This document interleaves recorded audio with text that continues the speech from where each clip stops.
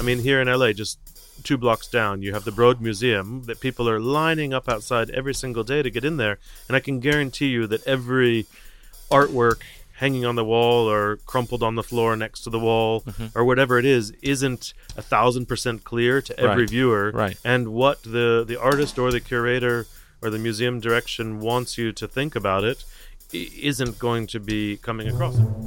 Genius, it takes a lot to get on my show. Genius, you're probably someone we'd like to know. You're really good at stuff, you probably like to dance. You like long walks and you wear clean pants. Genius, get onto my show. Howdy, folks. Welcome to Living with a Genius. I'm your host, Omar Crook.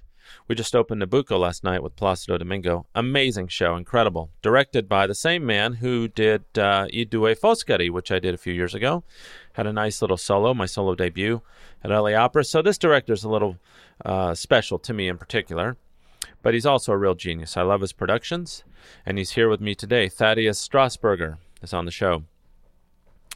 We talk a lot about the intersection of art and commerce, politics and public opinion, and the way that artists can use their voices to further their causes, usually causes that I agree with. I'm a dyed-in-the-wool liberal, and I believe in liberalism. And I think art has, by and large, been a voice of my people. And we talk about that. And I don't get to do that very often. I'm very grateful that Thaddeus directs that way and that it resonates with me. And I get to talk with it. It's a trifecta. It's amazing. Almost got killed backstage this week.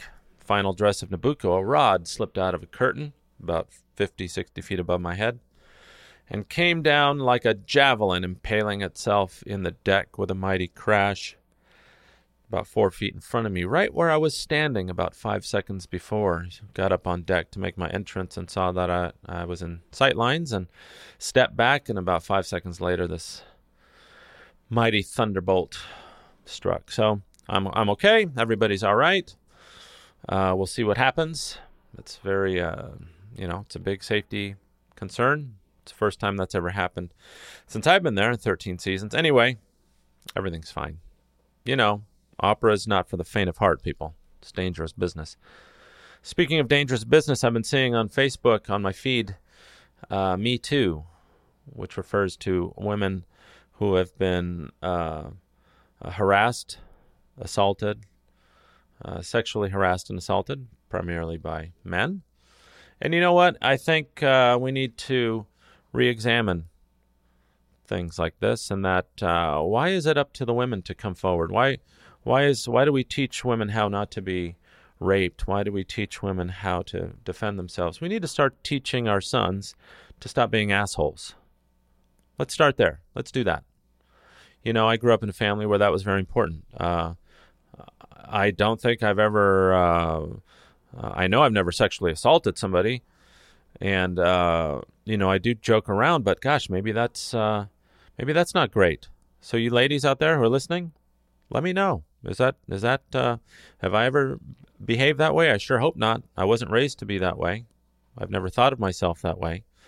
So I need to do some thinking. We all need to do some thinking, especially you guys out there. So take a second today on this lovely, beautiful, clear Monday afternoon and say to yourself, wow, am I this way, first of all? And do I want to be this way?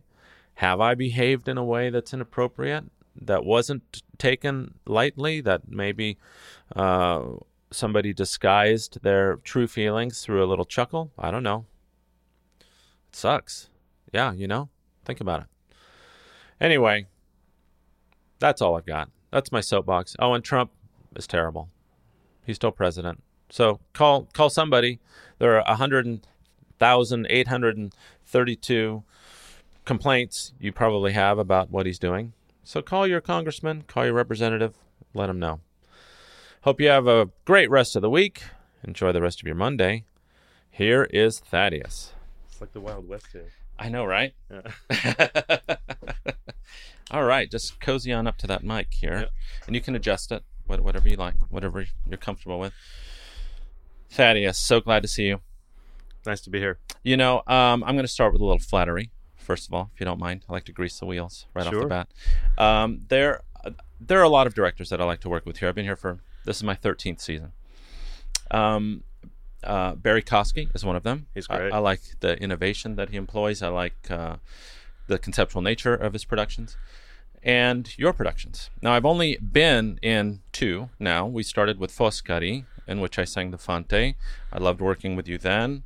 And I love Nabucco. And I love your process. Let's talk about what you do, first of all. Nabucco is an obviously political story and has political references. It's definitely part of the zeitgeist now. Is that something that you try and employ with all of your directing? Some of your directing, you're obviously comfortable making a statement that is topical. Well, I think there has to be a reason to do everything that we put on stage. There's so many resources. It takes so much effort to get it there that if it's only entertainment, then I just think we're missing out on a opportunity. Sure. To discuss these things. Is that in spite of what the composer had in mind? Do you take liberties that way? Do you think that our art form is conducive to that type of message? I think it's very conducive to the message because I've never worked on a contemporary piece where I don't feel like the composer has a culturally relevant and politically charged motivation for doing what they're doing now. So I don't see how that would have magically been different in another time.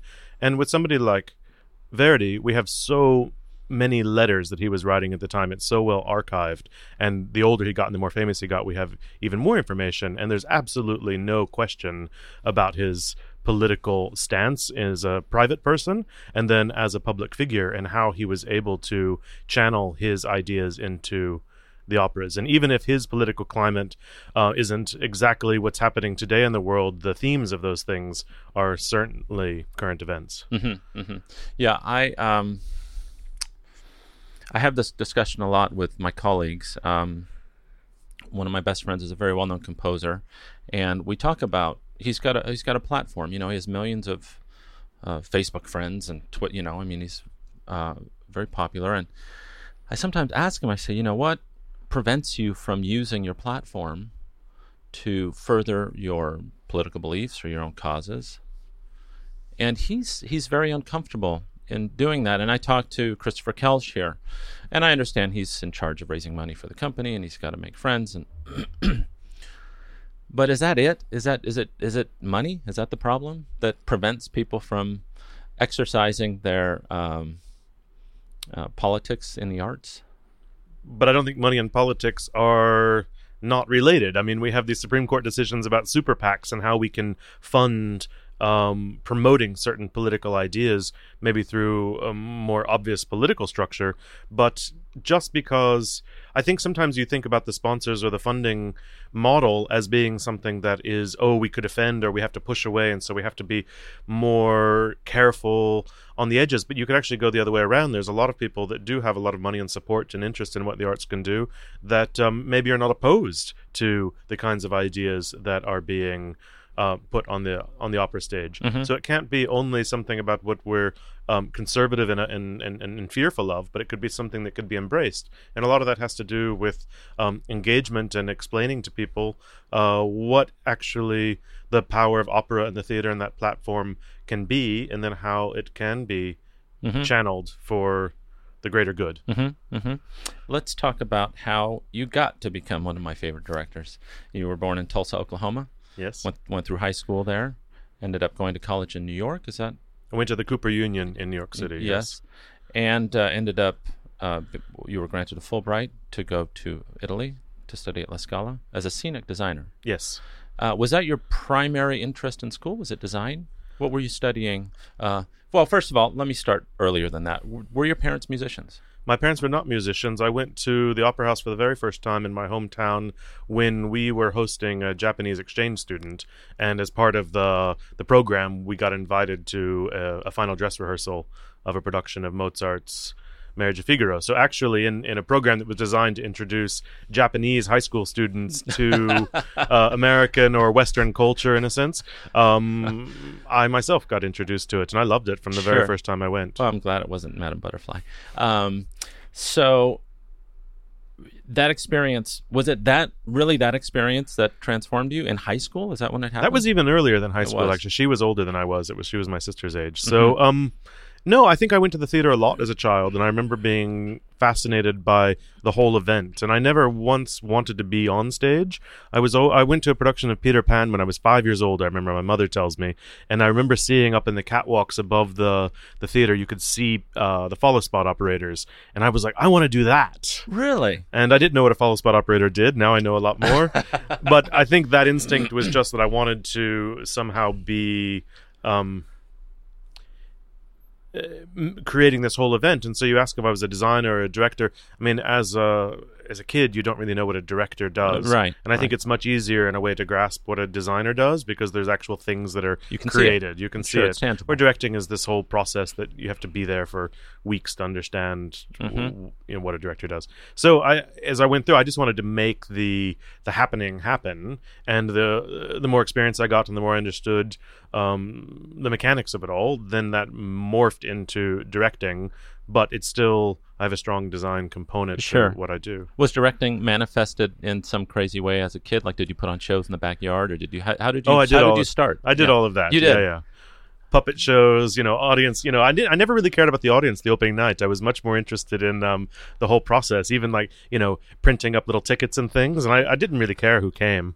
I probably did lots of shows in my mind that nobody even knows happened, because I didn't have a very good PR department at that point. Sure. And now I'm a bit better at working with media relations. Sure. So when you went to Cooper Union, were you studying theater? Were you studying design? What did you decide on by the time you got to college? No, actually, the whole university thing, people ask me a lot, because they kind of think, how did I go from studying engineering, which is what my degree is in, into opera? Because the faculties it's called the Cooper Union for the Advancement of Science and Art, and it's a kind of specialized institution that has a faculty of engineering, a faculty of fine arts, and a faculty of architecture.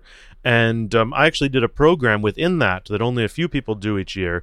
3 or 4 students opt to do this, where you do a course of study where you work through all 3 departments with the architecture, fine arts, and engineering. So even though my degree was actually granted by the School of Engineering, I was there already in this kind of say technology and problem solving side of things together with the creative side of things. But the interesting thing too, the Peter Cooper, who actually founded the university in the 1850s, he's a contemporary of Verdi's, which is quite interesting. He was a self-taught man. There was no engineering school at that point, but he ended up inventing a lot of things that paved the way for really the way the modern world works. And he became very successful through some of his engineering works, one of which was he started out by buying property in Pennsylvania that was really inaccessible from New York, and then he invented a machine to extrude railway rails, and was able to build a private railway to get people from Manhattan to this land, which then he was able to sell at a much higher premium because he could get people there. Sure. And then he figured out it was like an I-beam kind of structure, the way the railing was. You mean it would come out molten, just lay it down onto the ground, and it would set there? No, I'm not exactly how it was extruded and tempered and everything. Wow. But he had this extruder machine that was able to fast manufacture long bits of tracks. But the shape of the track was basically like an I-beam, and then he used that at the Astor Library, which is now the Public Theater in New York City, to build the tallest building at the time, 8 stories tall, with these railroad tracks that were turned vertically to become I-beams before anybody had figured out how modern steel I-beams work. And so he became a multimillionaire in the 1850s, and then founded an institution that was meant to be forever as free as the air and water, he said. That was the first institution that taught these practices to both men and women, and to people of all races and creeds, because at the time you had the Columbia that was religiously affiliated, and everything sort of had a religious affiliation to it, and he was Jewish and wasn't even allowed to go to those places even if he'd had money. So he built this sort of very forward, free thinking place, and I really wanted to sort of follow in the footsteps of what he was doing, of you take all of these elements, and what he was creating, he invented the first building, the main building of Cooper Union, which still stands today, had an elevator shaft in it, and there had never been an elevator. But he designed a building, built it with these I-beams, with a circular cylindrical elevator shaft, and then he had a public competition for designing a passenger elevator, which nobody had ever seen in their life. And it was the person that won it was Mr. Otis. Of course. So it's, all these stories go together. And I think that it fits in with my sort of philosophy about how operas work. There's a real kind of rigorous problem-solving methodology to what's going on in the pieces, but then there's also a creative component that sort of has to come out of the, from the muses, out of the ether. So it's both this really sort of ungraspable, sort of nebulous thing, as well as, we have spreadsheets and everything to sort of conquer these big casts and multiple scenes and everything. Right. Well, it seems like you have a love affair with the past in the way that you describe the piece that we're working on and the drama and obviously the production design and the way that the stage is set up and the drops, the way that they're made. It's all very much like it would have been back in the day. But you also have your other foot firmly planted in the future. And do you ever come up with how do you solve problems when you're thinking about the conceptual nature of your direction? Do you ever worry that you're going to go too far forward or too far back? How do you marry those two ideas when you're thinking about a new production? Well, it takes a whole team of collaborators to do it. I oftentimes design the scenery and the direction, but I work closely with a costume designer. And a costume designer isn't just making clothes or costumes that people wear, but he or she is inventing characters with you, which is part of the directing process as well. You're really inventing who the people are, and then you figure out how you manifest them on the outside. And even the same with the lighting designer is there to talk about the whole process and how we sort of... The flow of information and images that come out is something that you have other people that you talk to. You also have the music director and the conductor that you can talk to about sort of larger structural issues with the piece. But I think ultimately, it is kind of a lonely art form. So even it takes thousands of people to put an opera on. In the end, you still have to sort of in your core figure out what you think is right. And luckily with these big co-productions that oftentimes go from city to city and have a life that can span several years, you get a chance to revisit it. And tweak it. Because the first time you're doing it, you've never seen it with the orchestra, you've never seen how it really works. And oftentimes you're surprised that wow, we really nailed that, and it came together, and thank goodness for art and craft combining. Right. And then other times you think, there's an opportunity for improving something. If you're doing a musical, you might have a month or 6 weeks of previews where you get to tweak it and change it and have rehearsals. But the opera process doesn't really allow for that. But then the sheer size of the chorus and the orchestra and everything, it's just a reduced time. So every time we bring it back, we always have a list of things that we would like to try. Or even it's not even that didn't work or this worked, but we were sort of looking at two different options, and we could really sort of see the merits to them both. And sometimes you say, well, let's try it this way here. And then as long as you keep your own critical eye on what it is, it becomes a kind of learning feedback process. This is a question that I ask composers quite often. Is it hard to watch your baby leave the nest? And I guess from an outsider's perspective, it always seems like you do something, you release it, and it's done. But like composition, at least the way some composers see their work, I see that you see it as a living, breathing thing, and you don't have... here's the other question. Do you ever butt up against people that want you to change things, and you just have to put your foot down? How do you pick those battles, and do you win? Do you lose? What do you do? Well, oftentimes I think people, in opera, you're sort of bringing a lot of preconceived notions to each piece because you have a different history with it. If you've seen it performed elsewhere, seen it performed by different people. And so it takes a while to get everybody onto the same page, sometimes exactly what you're doing here. Whether it's the famous singers that have done the role many times in different places, or conductors, or oftentimes with a chorus that sung the operas many, many times. And there could be people in the chorus that have been there for 30 years, or in the orchestra, they've always done bowings a certain way, or we've always sung this section piano. And if you want to sort of change it around, it's not about convincing people about individual moments, because that's just sort of a binary decision, this way or that way. But what you need need to do for me is to get people involved into the whole atmosphere and to sort of live in this three-dimensional world, in which case each of the decisions, they're not imposed from the outside, but they start to feel somehow natural.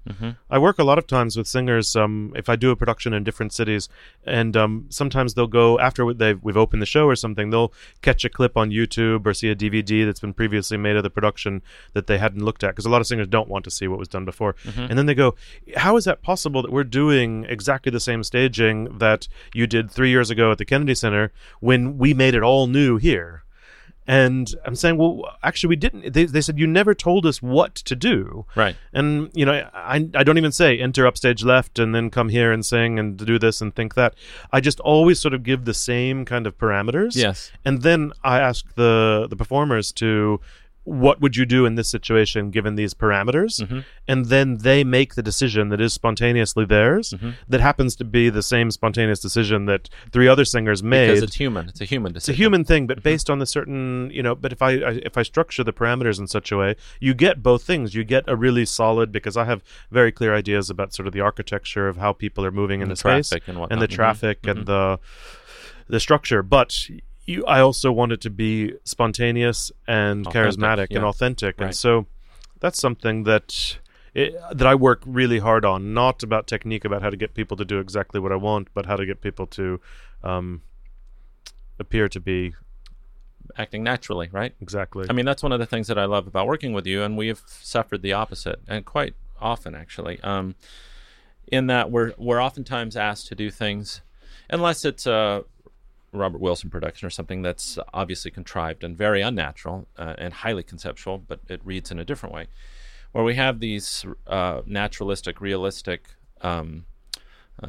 directorial styles, but they ask us to behave in a way that no real person would ever behave, where you just stand around and watch somebody die, it's just, sometimes it's really preposterous, and it's a little bit insulting, frankly, as an artist.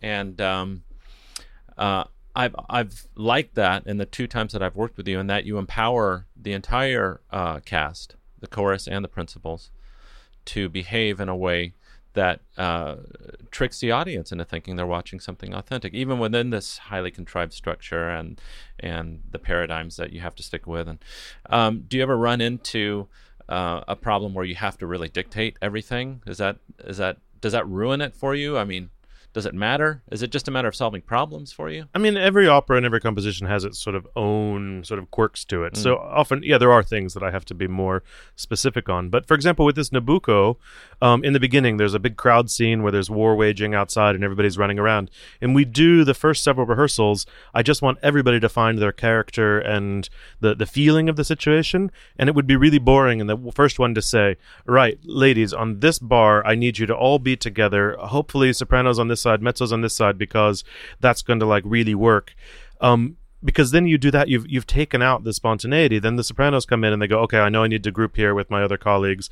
And then there's no way to reverse engineer all that excitement. So what you do is you just keep the excitement, and you're running around and you're keeping everybody completely 1,000% in the dramatic situation. And then once people sort of have that in your bones, it's very easy at a next rehearsal to say, hey, at this moment, could you pre-think about being closer together next to your colleagues? And then in that moment, it actually strengthens, because what everybody's doing now, they hear and they have this sort of sonic reinforcement from what's happening around them, and then they can be even stronger in what they're doing, as opposed to the other way around, where it might have been weaker, of saying, well, we're all in a group, so I can kind of back off because it already has an impact or something. The subtext is, I love what you're doing and do this as well.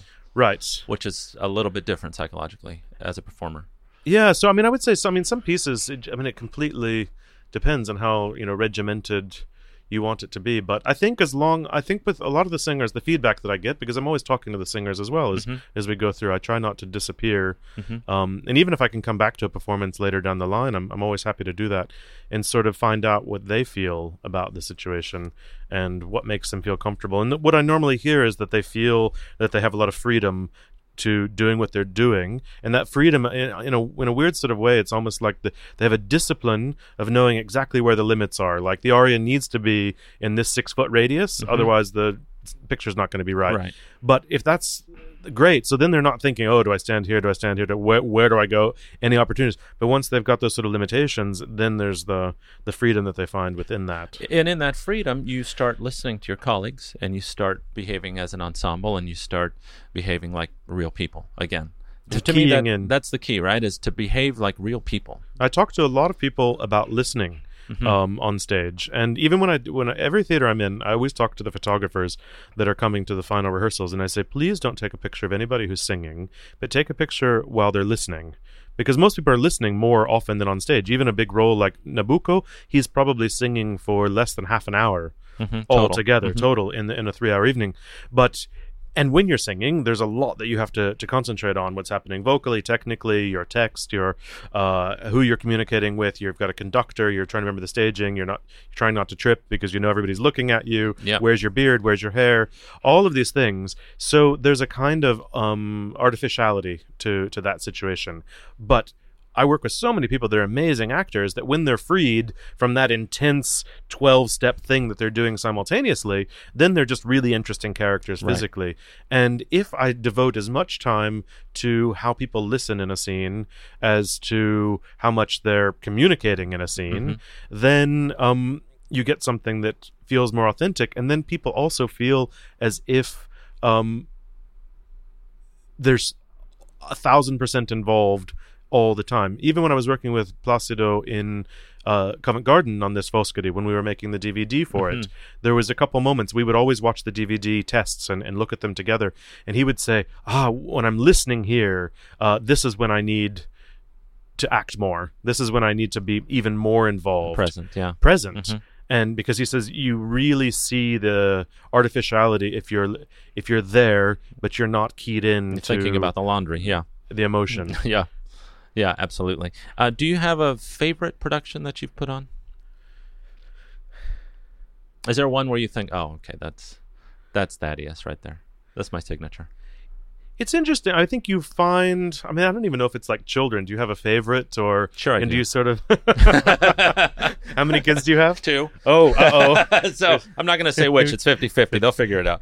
And I think every single one of them has something that, even I would say some productions are sort of fetishistically things about them that really please me. Right. And every production, I will also think there's something that doesn't quite work. The way we inherit these operas from a long time ago, sometimes there's moments, and I'm convinced that if the composer was in the room, they would say, oh, those 12 bars, we don't need them anymore.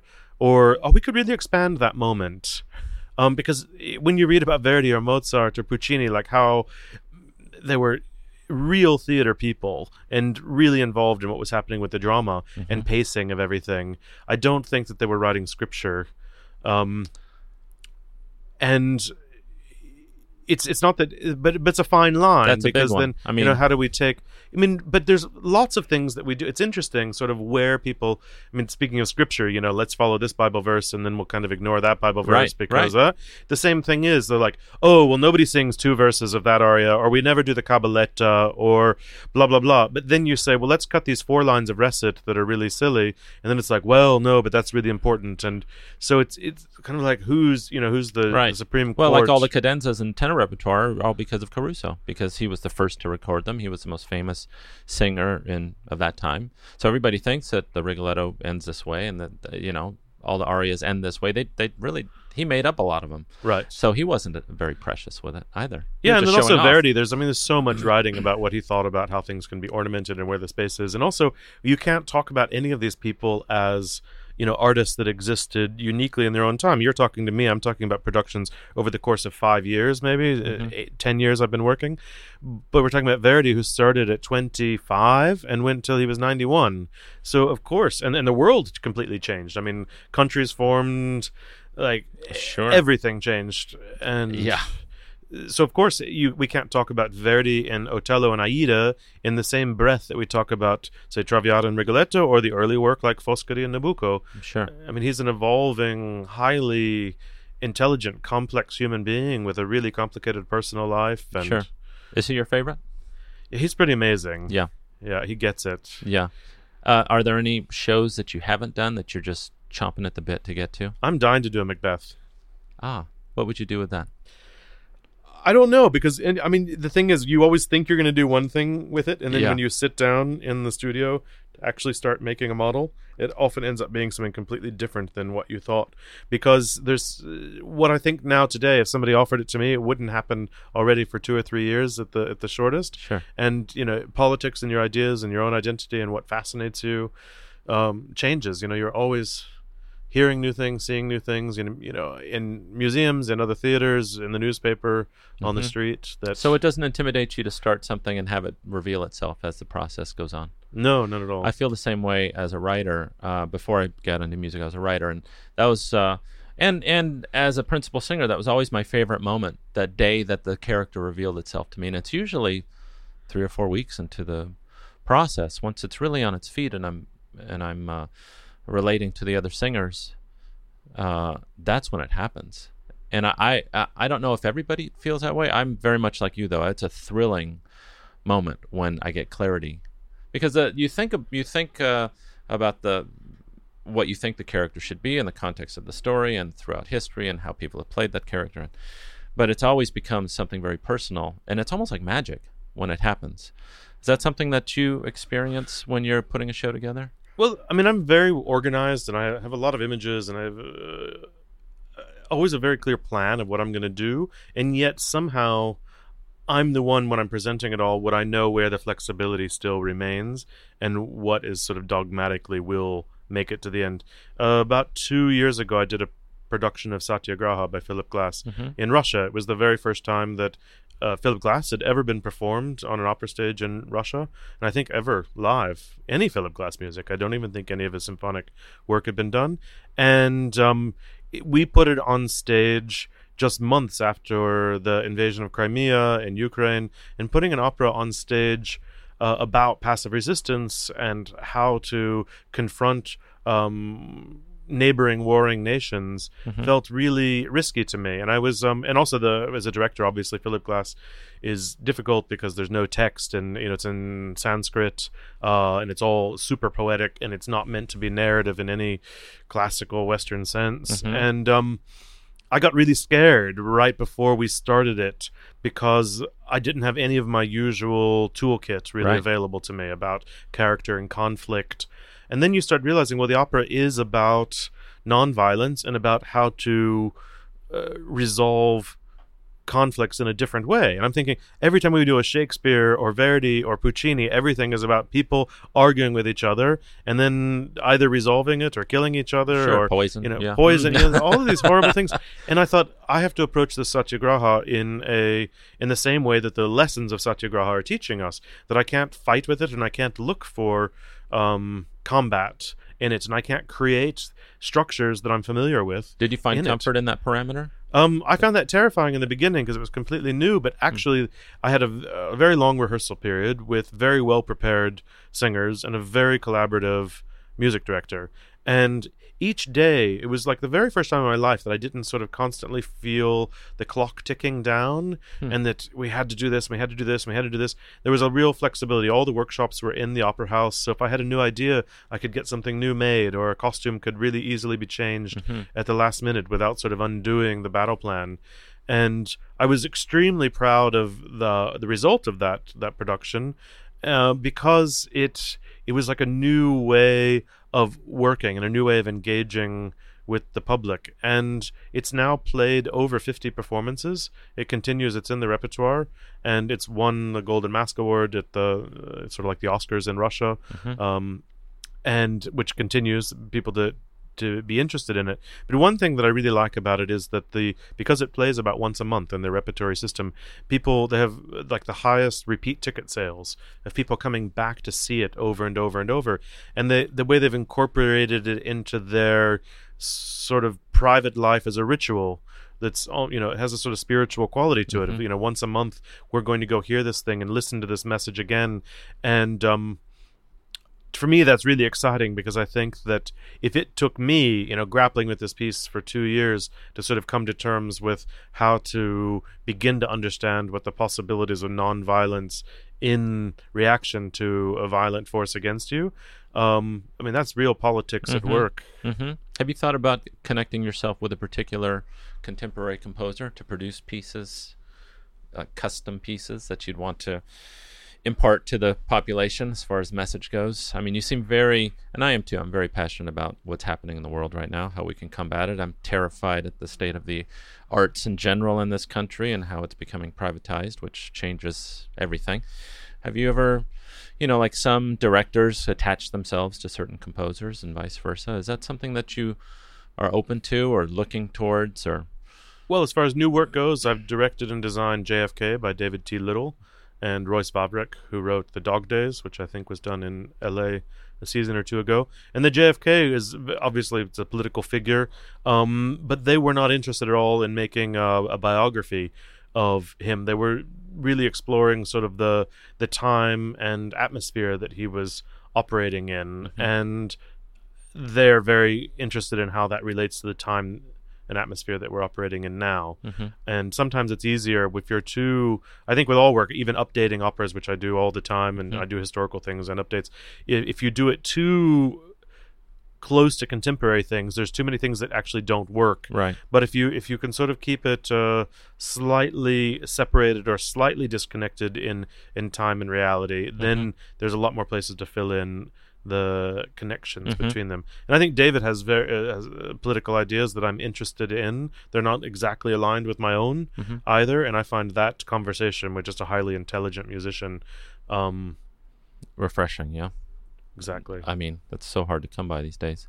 Just a decent conversation with somebody who you don't agree 100% with seems to be impossible, especially with Facebook and all this bullshit that's going on. I also noticed that you don't put everything on the nose with our show. In the last, after the curtain and after the applause and after the bows, we have a little surprise, and you could have very easily made it even more obvious what you were trying to say. My question is, do you look at the audiences that are going to be seeing your shows and tailor the message accordingly? Depending, Americans need a blunt object sometimes in figuring out what things are about. Is that a consideration for you? Yeah, I think it's not just Americans that need blunt objects, but I think one thing that's interesting is that in other art forms outside the opera house, there is a bigger expectation that people can take sort of various stimuli and extrapolate some sort of meaning from right. it. I mean, here in LA, just 2 blocks down, you have the Broad Museum that people are lining up outside every single day to get in there, and I can guarantee you that every artwork hanging on the wall or crumpled on the floor next to the wall or whatever it is isn't 1,000% clear to every viewer. Right. And what the artist or the curator or the museum direction wants you to think about it isn't going to be coming across. And we're very comfortable with that, and it sparks a discussion.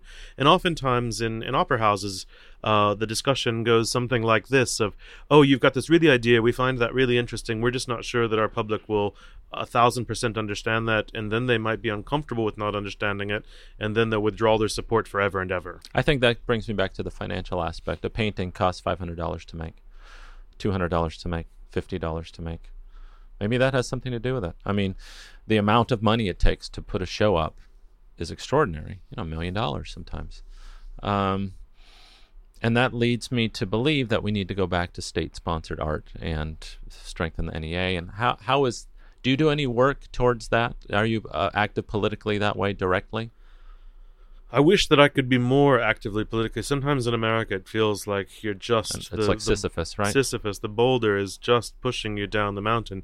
And it's this very... I mean, I would say, if anything, I'm probably more vocally active about single-payer healthcare insurance in the United States than I am about the arts, because I think that there's sort of a waterfall of importance there, and I think that healthcare is an absolute fundamental one.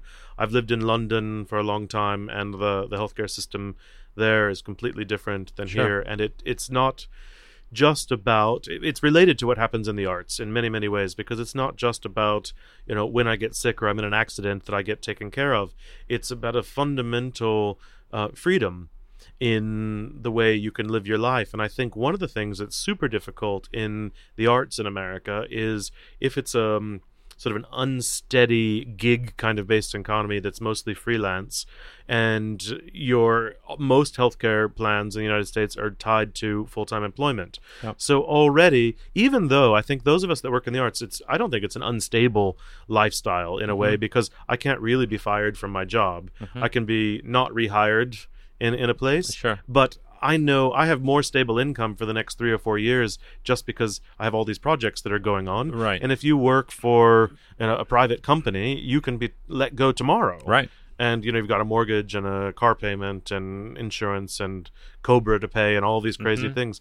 So if you're an artist that has really good ideas and you can really get out there and make it, and you can make a living, you can make enough money to pay your rent and everything, but then you have a healthcare issue, and I'm not talking about cancer or a car accident. There's millions of things that you have to take care of Sprained ankle. all the time. Yeah, exactly. A million things. A bit of bronchitis that seems to be hanging around too long that needs to be taken care of, and then you can't do your job. And then if you can't go to work for 3 weeks, then you don't get paid because you're on a gig economy. And then you're not spending money. And you're, blah, blah, blah. It goes in this whole big circle. And I think that ultimately the American sort of cultural landscape is poorer for it, because there's lots of talented people that are not giving their all to the creative output, because there's lots of real life human practical issues underneath it. Well, when you want to be a politician, you've got to get reelected, and it's really hard to get reelected when you're running on platforms that take generations to fix. Nobody wants to vote for that here. People want to, if there's crime, we need to build more jails. That's because we can do that in a week. We can put up a jail in a week. To solve crime, really, it takes 30 years of education and healthcare, birth control, and all sorts of things that nobody wants to run on because you'll never get reelected. But crime is also an industry. I mean, so that's the whole... You're crazy. Nobody wants to get rid of it because it's a great little moneymaker. Oh, I've never heard such a thing. No. What do you have coming up? What's next? I've got some interesting projects coming up. The very next thing I do is the JFK is going to be seen in Montreal. It was a co-production from the beginning. Have you tweaked that at all since then? Yeah, there's little things. I think we probably pushed it a bit further. I think maybe the Montreal public is ready for a bit more than maybe they were in Texas, where a lot of the people who were depicted in the opera were still alive and attending the opera. Wow, really? Politicians and their spouses. That's exciting. Right? Yeah. So, and I mean, it's a very sort of surrealistic, fantasy-prone piece. So I think there's lots of places we can sort of change things. I think the orchestra is saying almost exactly the same. It's very, very little that we've changed. But visually, there's often things. Often we tried this way, but we have another idea. We tried that way. Sure. Another piece I'm doing that I'm really excited about is also in Russia. It's a piece by Martinu called The Greek Passion, which isn't done very often, but it's a really beautiful piece about... it's very timely around the world about whether the sort of moral ideas that are advanced by organized religion are as moral as what humans could do on their own. Well, you've read this recent article, right, about what's the word? Not genetic, but inherent morality that we're all born with. Right. That it was just an article I read maybe a month ago. Where they did brain scans and presented problems. There's the famous train track problem where you have 5 people on the track and you've got one person next to you. You can save the 5 by pushing the one down on the track. Do you do it? And then there's the lever that you can pull, and 90% say they'll pull the lever and 2% say they'll push the guy, even though the same outcome happens. And there's this whole thing about the fact that it's good for our survival as individuals and therefore as a species to be moralistic and to make choices that don't directly harm people next to us, which I thought was very interesting. Are you a religious person at all? No. I'm not either. Totally atheist. Some of my best friends are highly religious. I've picked the ones that exercise their religion in the best way, the way that I think it was intended. But I find what you just said very fascinating.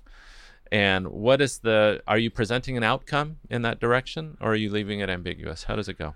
Well, the opera itself is quite clear. It is. Yeah. In that organized religion often falls short of the mark of its stated goals. Was he an Enlightenment Martineau? Where was? No, he was writing in the 1940s and 50s, 20s, 30s, 40s, 50s. Post-Enlightenment. Yes. He probably liked Voltaire, though, I bet. Yeah, I'm sure. And the next thing I'm doing is also sort of on these big religious themes of it's The Demon by Rubinstein, who was sort of predates Tchaikovsky in the big Russian school. And it's about a young woman whose soul is being fought over by an angel and a demon, and how is she going to end up living her life. And she's questioning whether it's not so clear whether she thinks the angel or the demon is the better option. And then at the end, I'm not sure whether the angel and demon actually exist, but she's sort of grappling with her own sense of sexuality and morality. Do you find comfort in directing pieces that aren't as well known, or does it matter to you? I like them both, actually. It just so happens I think a lot of people ask me to do these kinds of pieces because I think they know they're going to get sort of a rigorous approach to mining the material that's there. But I've equally enjoyed doing Don Giovanni or Figaro or Traviata, sure. Those sort of things. Yeah, great. Well, I know time is fleet. You've got to get on stage. Thanks for being on the show, Thaddeus. I've really enjoyed chatting with you. Thanks for having me. Well, there you have it, folks. The genius, Thaddeus Strasburger. Thank you, Thaddeus, for being on my show. I know that your schedule is busy. We've all been very busy at the opera lately, too, and I was just glad we could put a little time together. What else? Thank you for listening. Oh, I forgot to say at the top of the show, if you enjoy my podcast, please go to iTunes, rate, review, and subscribe to my podcast. It takes a couple seconds, doesn't cost you a dime. It would sure help me out. That's all I ask. Thank you so much. Enjoy the rest of your Monday. Have a great rest of your week. Remember to always try and be kind to each other. And until next time. To dance, you like long walks and you wear clean pants. Genius, get onto my show.